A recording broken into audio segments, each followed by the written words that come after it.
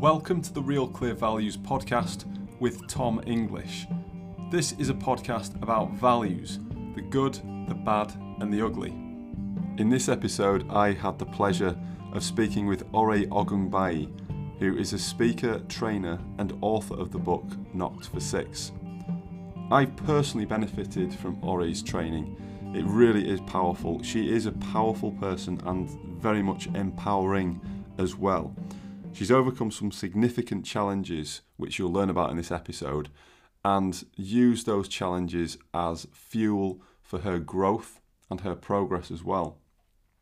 It's a great episode. She has a really inspiring story, and I really hope that you will enjoy it and benefit from it. If you do, by all means, feel free to pass it on and feel free to subscribe to the podcast as well. Enjoy. Ore Ogunbayi, thank you so much for agreeing to speak with me on the Real Clear Values podcast. Oh, thank you for inviting me. Ore, I have to say, I've been to quite a few public speaking training sessions, and I have had the privilege of attending two sessions that you've run. And I say two because the first one was so good that I had to go back a second time. And I think it was actually the same course, if I'm not mistaken, the same session, more or less. Is that correct? It was. And thank you for the compliment. Yeah, super. Well, it's a genuine compliment because it was very empowering for me, because certainly the first time that I did it, I was very early in my public speaking days, so to speak. And I was figuring out who I was in relation to finding my own voice on the stage and who am I to be saying anything. And your session really helped me to get out of myself and get out of my own way in that respect, and realize that actually everybody's got these natural insecurities about being the center of attention, unless you maybe some people like that more than others, but I'm in the camp where I'm not necessarily shy of going on stage and speaking, but I still have my own things, my own reticences about being the center of attention. So thank you again for that. It was fantastic. So I'm excited to speak with you today, Ore, because there's so much that you can talk about, and you've got such an interesting and unique journey. And what really stood out to me from what I recall from your journey is the story of kidnapping. And I'm not going to say any more than that for now, because I want you to tell the story, because you'll tell it far better than I will. So I don't want to insert too much more. But could you tell us that story, please, Ore, and how it relates to your overall path and purpose?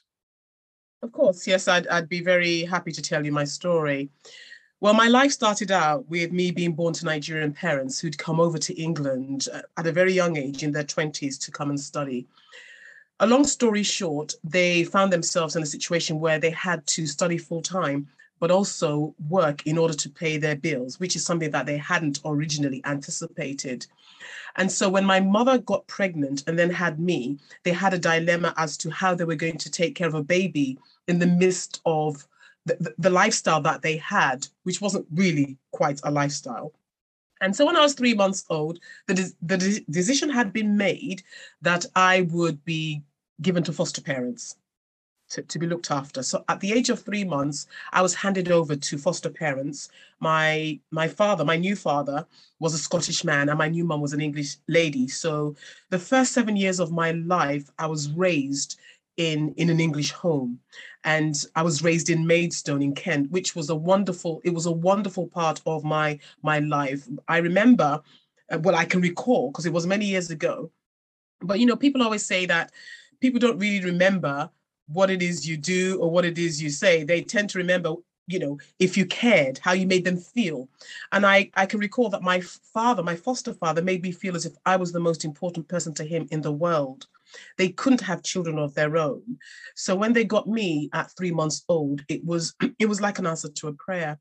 And so my foster dad really made it his duty to ensure that I grew up to be a confident young child who felt safe and secure. He provided well for me.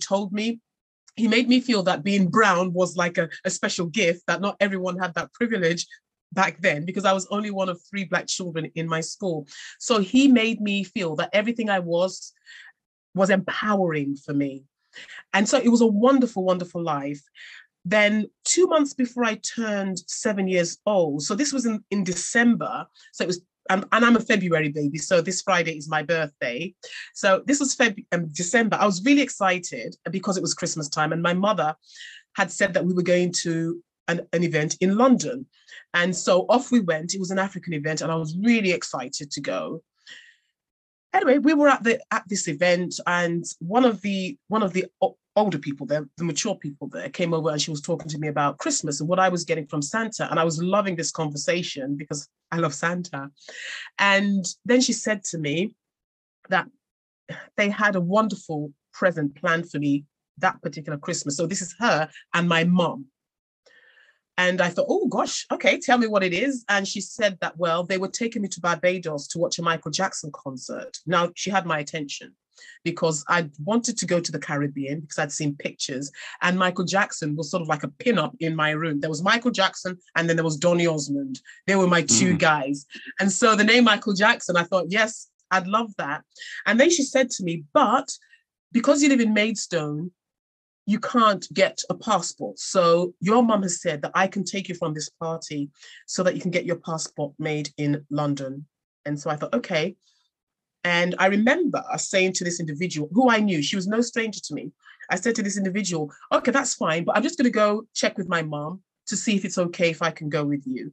And she said, oh, there's no need to do that. I've just double checked with her, and she said it's okay that I can take you. And so I went along with her.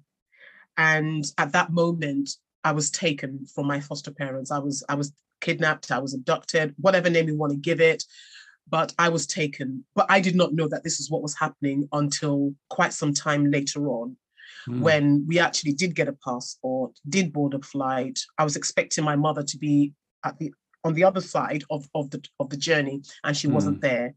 And then everything just unfolded. So sorry, Ori, just to chip in on that point. How old were you again when this was all taking place, when this was all happening? I was 6, 2 months away from turning 7. Wow. So a very young age and a very impressionable age. Yeah. Up to that point, I had never been separated from my parents. I mean, my foster parents here. I did not know that they were my foster parents. Even though they were white and I was black, it never occurred to me that they were not my real mom and dad. And people may say, especially when I'm talking to young people about it, I could see them thinking, but really? Are you blind or stupid? How come you didn't work that out? And I'm thinking, well, I was 6. I didn't understand how you had babies. I recall one time when I asked my mom that, how do you get a baby? She said to me, you go shopping or you order a baby from a catalog. And I just assumed that they went shopping one day and they saw me amongst maybe 20 other babies. And because my dad always told me how being brown was such a gift, he was not stupid. So he just picked me out of all the other babies. And so as far as I was concerned, they were all I knew. It was 3 months till almost 7 years old that I was with them. I never once questioned that they were my mom and dad. And then I was taken. Wonderful. And so I lost everything.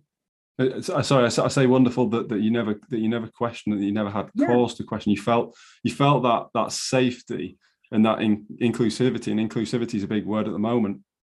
But you felt that the most important inclusivity at home as a child, and the safety and security that you are loved unconditionally, and that you are special as well, and that every point of difference is a strength, and it's something that makes you special. And I think that's wonderful. I wish we would see more of that in the world, where we can understand and appreciate that we are all different, and that these differences can be massive complements, LE rather than LI, to each other in building something bigger than any one of us could build on our own.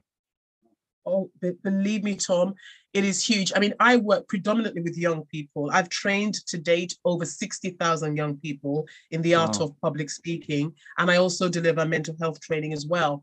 And every time I'm with young people, and I tend to get about 30 at a go, and I get to spend the whole day with them. So I go into a school and they're taken out of lessons, and I get the privilege of working with them all day. And I'm always I tell them my story, and I tell them that the biggest lesson I learned, and one I would like to share with them, is that we are all one people. Love knows no color. A Black child doesn't need a Black foster parent. And yes, they may say, well, maybe they may need a bit of culture. Well, when I was a baby, I did not need culture. I needed love. Wow. I love that. I love that. That you could make a bumper sticker out of that, and it should go viral on social media. I don't always agree with bumper stickers because sometimes I think they oversimplify things, but that one I think is really, it really has some merit to it. And it really is an idea that is worth spreading, to coin a phrase. So anyway, Ori, I'm sorry, I interrupted there and knocked you off your story. So no worries. You've been separated from your parents, and it's the first time you've been separated from your foster parents since you joined the home. So what happens next? So we're now in Africa. We're not in Barbados, by the way. I'm still thinking I'm in Barbados because it's hot, it's sunny, lots of Black people everywhere, palm trees. It almost looks like the pictures I've seen. So I'm assuming I'm in Barbados, and I'm now inquiring after my mom. Why isn't my mom meeting us, at the airport? And I was told that, well, she'll join us in a couple of days. And I wasn't happy with that answer because I'd already been separated from her for about 2 weeks, because it took 2 weeks to get the passport. And so 2 more days seemed like an eternity for a 6-year-old, but I had no choice anyway. I was already in Barbados and I'd already waited 2 weeks. And let's face it, going to see a Michael Jackson concert was worth the sacrifice. So I was going to be a good girl. So I decided to wait. But for me, at 6, 2 days meant exactly that, 2 days, as it would for any child. And so 2 days later, I check in with them when my mother hasn't arrived.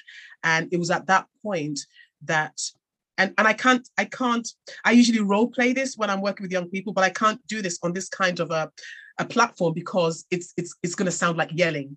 But somebody just suddenly yelled at me with a very strong African accent, a sound that I was not used to at that time, to say that I should shut up my mouth. I keep asking for this woman. This woman that I'm asking for is not my mother. She's my nanny. Now, of course, this hit me quite powerfully. But of course, I'm not buying into this because I think it's a lie. And so I decide to argue that no, because in my mind, nanny means paid help who looks after your kids. That's what nanny meant to me. And my mom definitely was not a nanny. She was my mommy. And so I decided to argue. And of course, this person, because we're now actually in Africa, we're not in Barbados, is yelling at me, which is something I'm not used to. And so in my mind, I'm thinking, well, I know that they're not telling the truth because I know who my mommy and my daddy are, but they are frightening me because something tells me that something's wrong here. That why would they be saying such lies? And I started to worry that I was not going to see my mommy again. But I reassured myself by thinking, I know that my mom and dad love me, so they're going to come and get me. It never occurred to me at this point that they didn't know where I was. It never occurred to me that I had been taken without their consent. Up to this point, I don't know this. So I decided I'm going to wait for my mommy. But while I wait, I'm going to go out and play with some other children because 6-year-olds are resilient. You get a bit of bad news, you cry for 2 minutes, and then you're over it. And then you want a sweetie and you want to play. So I thought, I'm just going to go and play and my mummy's going to come and get me. So I decided to go out and play. Now, it's interesting because I know that my story is mine and I'm not expecting anyone to buy into my beliefs, my set of values, but my values are mine. And so I can only speak from a place of authenticity.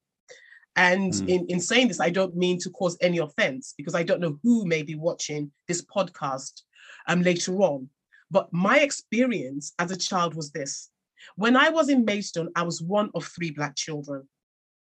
And not once did I ever feel that I did not belong. Not once did I ever think I was different. And now, here I am. I've just been told some news that I'm not quite embracing, and I'm going out to play with children who are supposed to be my people. And what I get is rejection. So I go out there and say, hello, with my English accent. Hello, my name is Ore. Would you like to be my friend? And the next thing I get is, who is this fat girl that wants to come and play with us? I had never experienced rejection in my life. I did not believe that this was happening. I just did not know how to take this. So already I've just been hit with a blow. And It's why I've called my book Knocked for Six, because I was really knocked out of my waters. Mm. And so I've just received some news that I'm trying to deal with. Now I'm experiencing rejection. Clearly, these children don't like me, and it was just too much. And from that moment on, I was called names. Yeah. Because my reaction wasn't a reaction of strength, because I'd lost everything, Tom. I'd lost my home. I was only used to Maidstone. I'd lost my school. I had a puppy as well. My puppy separated from my puppy. And now I was in this new place. I couldn't understand what people were saying. Everyone could speak English, by the way, but I couldn't understand what they were saying. So they had an advantage. I'd never eaten Nigerian food up to that point. So I was totally out of, I was, how can I put it? I was out of my depth. And so I was now operating from a place of weakness. And so when the name calling started, I didn't know how to stand up for myself. And because I was now vulnerable and weak, they continued. They called me Fatso. They called me Roly-Poly, Elephant. They called me Okotombo, Rockboto, names that I couldn't even understand. And the name calling continued. Eventually, I realized that my mom wasn't coming. I didn't understand why, but I realized that she wasn't coming. And of course, it felt like I'd been abandoned. I did not understand at that point that she had no idea where I was. So as a child, I had that weighing on my mind as well. And I was trying to navigate through this new world, and I was really struggling. And I continued the struggle. I made a friend when I was about 8 years old, who was slightly older than me, who thankfully came to my rescue. So she was quite a strong personality. So she would stand up to bullies for me. She'd help me learn the language. I then had a younger brother who was already in Nigeria, and he understood some of the language. So he would help me, because the person who had taken me was my birth mom. And there's a whole story around that, which I only have the full details now since writing my book last year. I now have a full picture of really what went down. There were many victims. Sorry, Ori, just to chip in there again. I was about to ask who the kidnappers were and what the motives were, but I imagine that took quite some unraveling in itself, because once you're back and you're not happy, what do they want with you? Why have they taken you?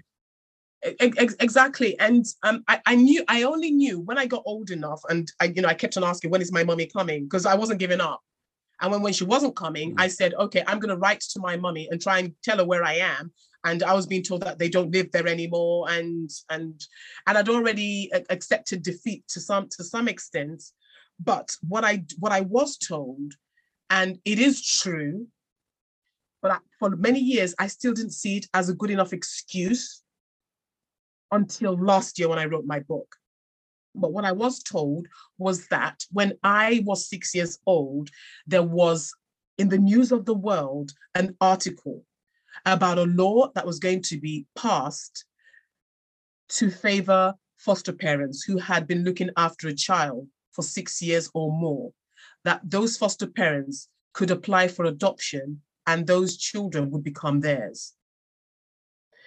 And my birth mom said that her intention was never to give me away, but they had no choice when they handed me over to foster parents, and that they wanted to hand me over to foster parents who would love me. But they never thought that it'd come to a point where my foster parents would want to keep me. And then when that announcement was made, that my mom noticed a look in their faces. And that's when she got scared. And then she orchestrated this whole party, this event. They orchestrated it. They got themselves a getaway driver. They planned a kidnapping. I mean, it was a full-on criminal. Wow. I laugh about it now, but it really impacted my life for many years. And my mom is one of the sweetest people you can meet today, but she was a proper criminal. I mean, and I paid the price of that choice. Yeah. Yeah, you got the culture, but you didn't have the love. That's a strange thing. Like you said, you didn't need the culture, you needed the love, and that's what you had originally. Exactly. But then you got the culture, but you didn't understand the culture because you weren't part of that culture, and it was completely foreign to you. But you didn't feel the love. So I felt the love from my parents, my birth parents. Yeah. But I felt rejection within the community. Yes. And I felt like the ugly duckling of my own story. It felt like I was always on the outside looking in. Now I realized that that was the Nigerian way. They picked on anyone who was weak. Mm. That was what it was. That's just their, that's what they did. If you were it was the survival of the fittest. Yeah. If you were weak, you got devoured. You became prey. Yeah. But I wasn't equipped for that world. I had not experienced that in Maidstone. And so because I wasn't equipped, what then started to happen is that the confidence that I had as a child, it was being chipped away. So that by the time I was 14 years old, I hated myself. I would wake up every morning and I would say, why can't I be somebody else? I just want to be somebody else, anybody else but me, because I don't think I could do me anymore. And then at the age of 14, I then experienced the biggest humiliation of my life. And only those who have told my story to in full or who have read my book would be aware of this. But I had been invited to a party by my friend when I was 8 years old, the girl who befriended me. She eventually moved away when she was 13, which was hard for me, but she had set me up to survive. She had really helped me, but I wasn't thriving, Tom. I wasn't thriving. I was just thriving as a being. I didn't feel as if I was living a life of joy, and I definitely did not like me at all.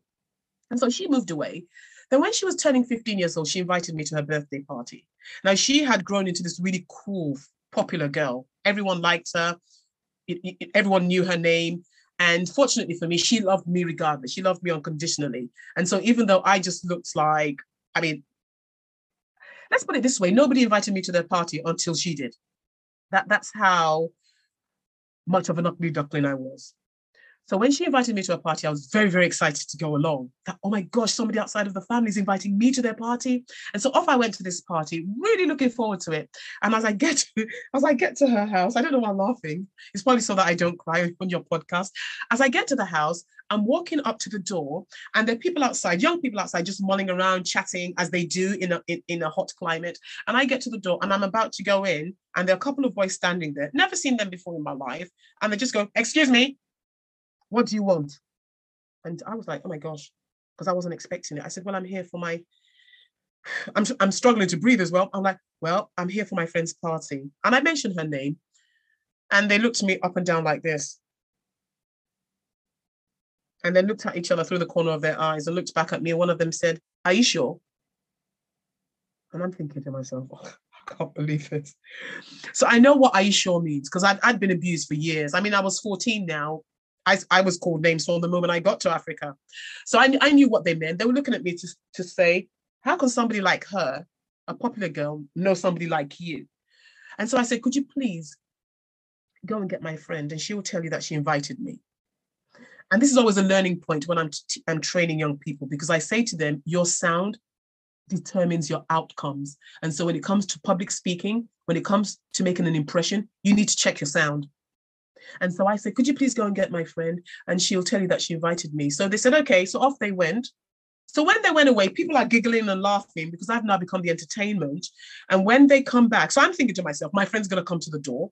She's going to rebuke them. Once she sees it's me, I'm going to be validated. So the people who are giggling and laughing are going to say, oh my gosh, so it's actually her friend. And I would be honored, so to speak. But they came back empty-handed, stood right in front of the door, arms folded, looked me straight into the eyeballs in an intimidating way and said, sorry, we can't find her.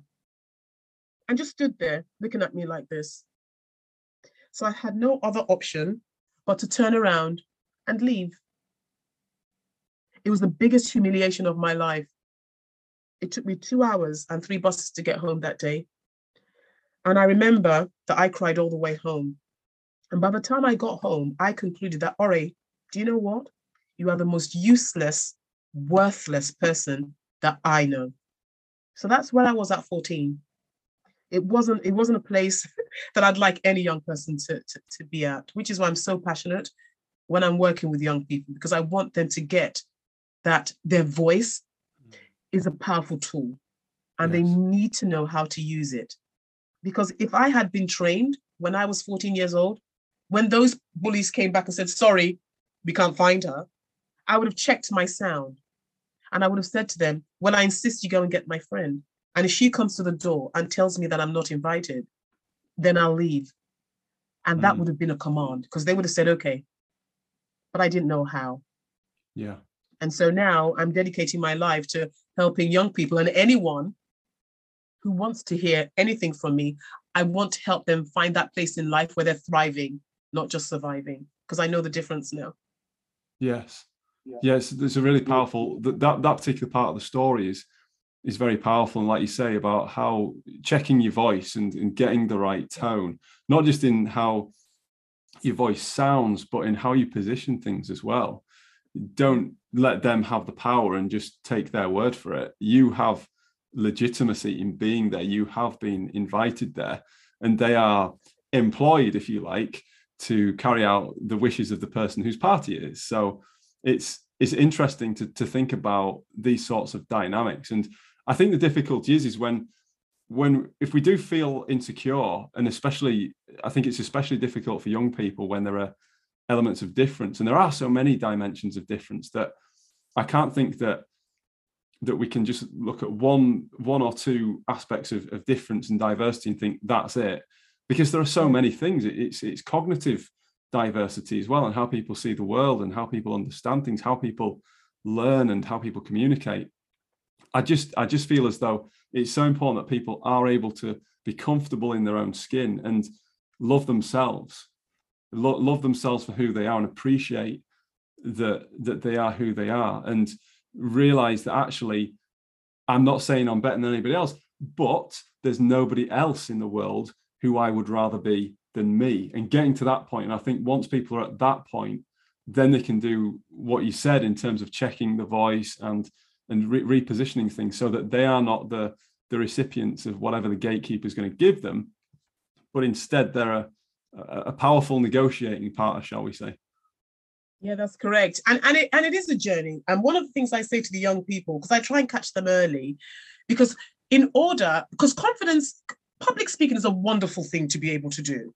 And it is one way of building self-confidence, but it's not the only aspect of self-confidence. Self-confidence is a thing where because what I really sought as a young person was acknowledgement, appreciation, and acceptance. But I have learned that first I need to practice self-acknowledgement, self-appreciation, and self-acceptance before I can become a people magnet. I need to be all those things for myself. So two of the things that I say to the young people, and one of them is actually a quote from a gentleman whose name you will recognize, Spencer W. Kimball. And it goes like this. Well, I've ad-libbed it only so that it can have a bit more of an effect when I'm working with young people. But his exact words are, if you are tired of being a doormat, get off the floor. Love it. He spoke to some sisters about that, some women. So when I'm working with the young people, I tend to sort of like maybe make it a bit more dramatic. So I say to them, if you are sick and tired of being a doormat, get off the floor. That's one thing I say to them. The other thing I say to them is this, that each one of the young people, in fact, and this goes to every human being, is a walking treasure chest. All of us have value. We have talents, we have knowledge, we have experience, we have memories, we have thoughts, opinions. We are packed full of wisdom. Most of us don't know it. Another thing that we don't know is that we automatically assume that everyone else is perfect and they get to judge who we are. And no, they're not qualified, because they need to be checking themselves and sorting themselves out. So what I say to the young people is, your mindset should be this. Number one, if somebody isn't perfect, they don't actually have the right or are qualified to judge you. Number two, you are enough. And the only thing that you owe yourselves, your family, your teachers, your employers, your community, and if you believe in God, your God, is to be the best version of you. That's all you can do. You cannot become somebody else, no matter how hard you try. But how about working on who you are, skilling yourself up, developing your talents, being proud of your achievements, being kind to other people, being thoughtful, not being one of the bullies. If you can do that to the being that you already are, then nobody can ask you anymore. Hmm. And that point, there's so many great points in there. It's like a bit of a gold mine that you've just given us there, Ori. I love the point about qualification in terms of looking at who is qualified to judge you, who is qualified to rank you in some arbitrary system or hierarchy. Because when we actually break it down and we look at who said what and how it's affected us, we're in a position then to take the power back and think, well, who are they to say that, or to put me in this box or something? It's kind of nonsensical, and we can kind of laugh about it afterwards.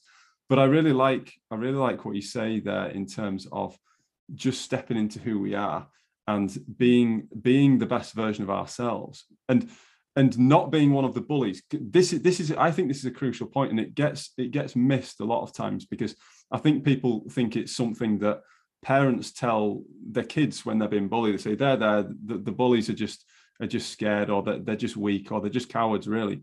But in all seriousness, I think sometimes it takes real strength of character and moral fortitude not to be a bully, if that is the culture that you are in. If you are in a situation where people are bullied for being different or for sticking out in any way, shape, or form, then it can be difficult not to join in with that, not to join in with the gossip, not to join in with the backbiting, the snipes, the sneers, the scoffs, etc. And this is something that Stephen R. Covey spoke about. He spoke about, he called them metastasizing cancers, and those things were, complaining, criticizing, contending, competing, comparing.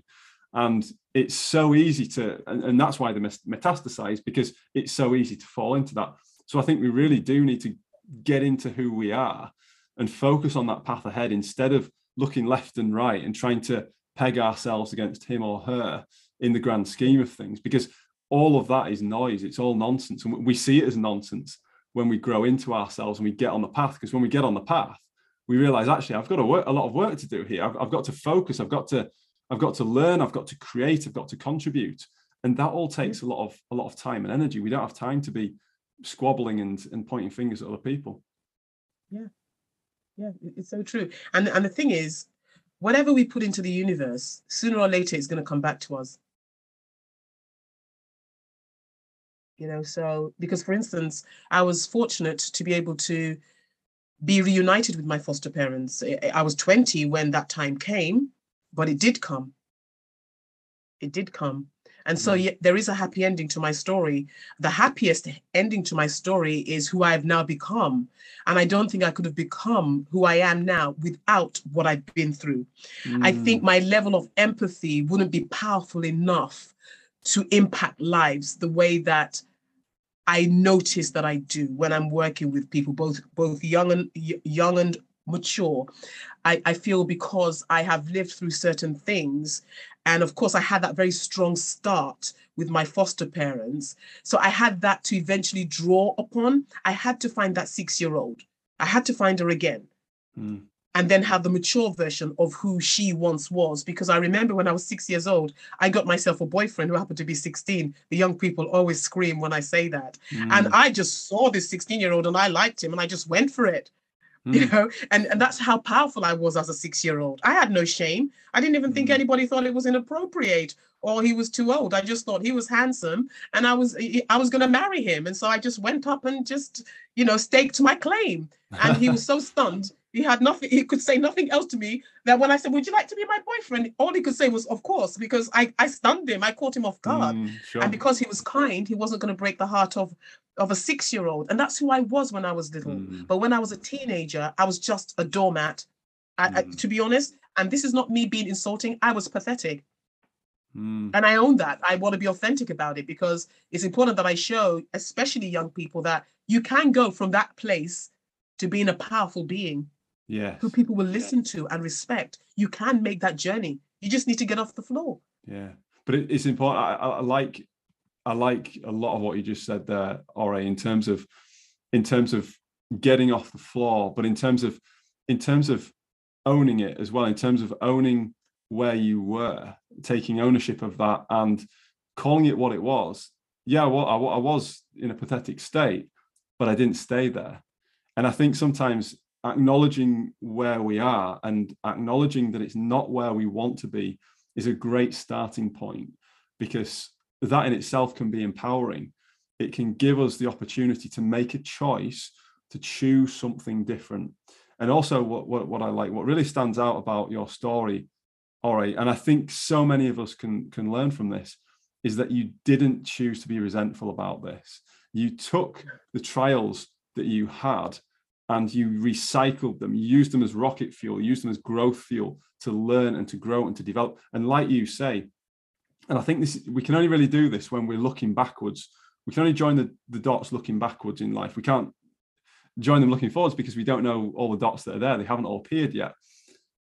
But you can see now what all these things meant in relation to your path and who you've become. Things make sense. It's not like life is some sick joke. And I talk to people about this because there was a time in my life where I thought that it was a bit of a sick joke. Why is this happening? Why is that happening? Who is this God that I'm supposed to believe in that is allowing all these things to happen? And it really seemed pretty messed up and pretty sick. But actually, I came out of that and I realized that, well, when this happened, it allowed for that to happen.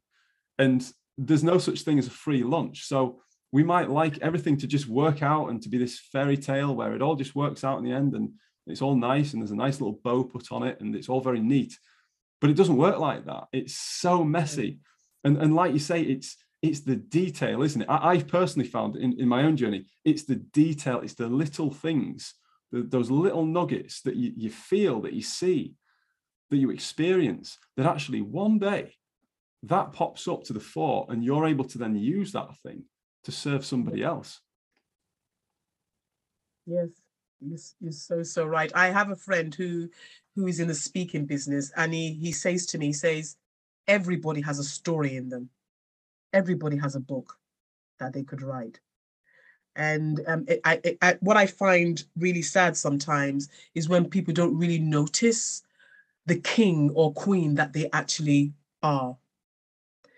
Because I remember something that my mentor said to me in my early years of taking up public speaking as a profession and then going into training and using my experience to help other people find a voice. He said to me, no matter who you become, Ore, always remember that every man you meet is superior to you in some way. And I've always respected that because it resonated well with me that if I am to be valued as a human being, then I need to recognize that each person I meet, it doesn't matter how young they are or how elderly they've become, there is something that they can do better than I can. And for that one thing alone, they deserve my respect. And I need to value that human being. Something else that I say to my young people as well, because I say to them, because if we're going to get over this thing of people feeling that they need to join in and because people are being bullies, and if you don't join in, you're going to be the outsider, is getting them to also see that the human being that you may decide to pick on or call a name has value. There is something that they can do that you can't. You'll benefit more from being their friend. You'll benefit more from embracing diversity in whatever form that may take. Your life will be richer for embracing difference and for recognizing that every human being matters. You will thrive. You will have a life of joy. Yeah. And I love it when I could see a light bulb go on in their heads, because young people are sponges. They suck it all in when you talk to them, and they look at you as if you're some kind of hero.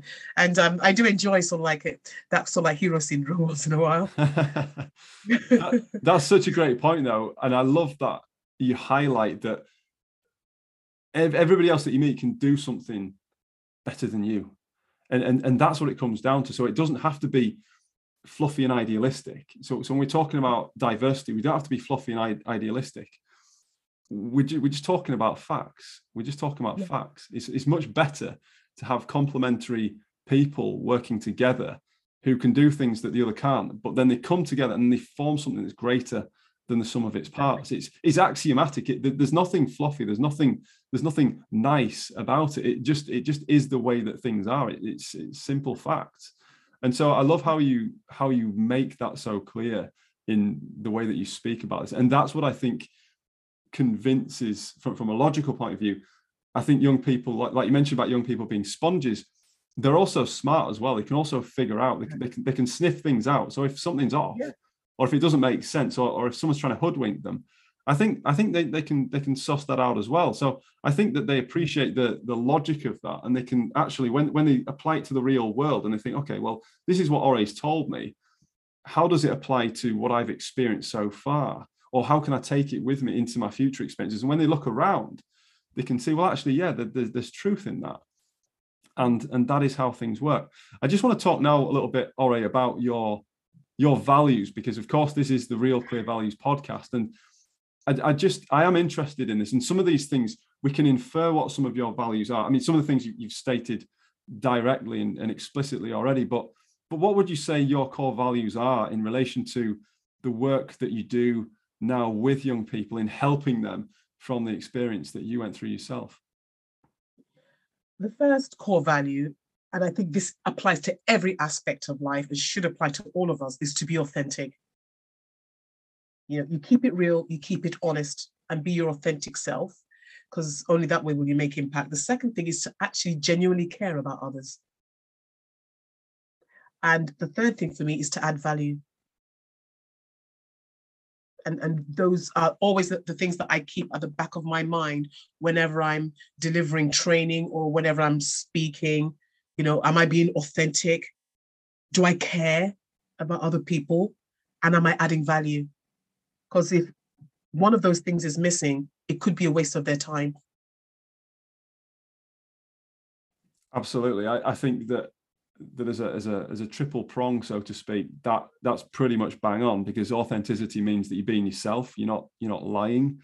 Caring, everything comes back to care for me, because like you said, you didn't need culture, you needed love. Well, what is love? Love is care. Love in action is care. It's putting the needs of others before our own pleasures, our own desires. It's having 10 minutes spare. What do you do with that 10 minutes? Do you use it to mess about entertaining yourself on TikTok or YouTube, or do you use that 10 minutes to do the washing up or help somebody in the home or in your vicinity? So it's very interesting that this comes out. And then, like you say, adding value, you know, making a contribution. It's so important to be able to do that in a way that really does help somebody else, that really does serve somebody, so that it's not just about you doing what you want or what you think, but it's understanding them. It's like you say, it comes back to that empathy, doesn't it? I just want to talk going back to what you said about authenticity. There's something that I made really good notes from the sessions that you ran on public speaking in the past, and there's a sentence of yours that I actually wrote down. I pulled it out in preparation for this talk. Okay. And you said, never be afraid to tell the truth when the intention is good.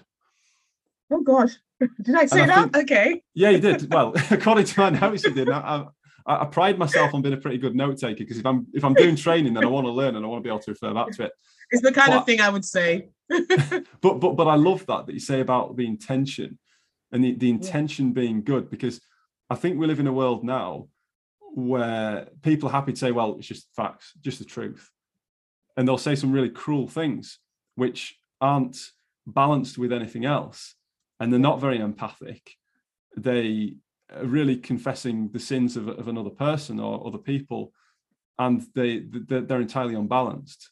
And they're not born out of good intention, that they're there to tear people down. So I love that you said that. I love that, you know, when we talk about authenticity, and I'm assuming you still stand by this, and I think you do probably still stand by this. Oh gosh, yes. I say it. It's just that when you quoted me, just sounded beautiful. It sounded like a lovely state. But yes, I do say that to the young people, that, you know, because I want to encourage them to get up and speak. And I would say to them, number one, your speeches have to be positive. They have to edify, enable, empower, add value, you know, to your audience. And I said, if you get up and your intentions are good and you want to share something positive with your audience, if one person laughs, it's on them. It's not on you. And you should never be afraid to get up and say the right thing. Yeah. And so, yeah, that sounds exactly like the kind of thing I would say. And yes, I do stand by that still. The other thing as well, just to pick out, and this is like a small point that you made there, Ore, about if one person laughs, it's on them. I also think as well, in terms of character, and you're talking about the culture in Nigeria and how weakness is really, or signs of weakness are really punished in Nigeria. I actually think if you are in that situation and one person or more laugh, but you carry on anyway, how strong is that to be able to do that, to be able to say, you know what, they don't get this. They're laughing at me, but I'm going to stand there and deliver. How can people not respect that? How can you not win people over? Do you know what I mean? Like even the bullies that have got to, at a fundamental human level, have got to respect the resilience of somebody who's able to stand and deliver in that context. Of course. But I just want to say something quickly, only because I don't want this to be misunderstood. And I don't know how many Nigerians are going to watch this. And my experience as a child was that, you know, if you were weak, of course, people are going to pick on you. I'm not saying that the average Nigerian is a bully, or if you're weak, of course not. They're not, because I know many Nigerians that are kind, and hospitality in Nigerian culture is a big thing. If you're a guest, people take care of you. But when we were younger, it just really was the survival of the fittest, dog eat dog world. And if you were the weak one, then you get picked on. That's just how it was. And I used to take it personally. I used to think there was something wrong with me.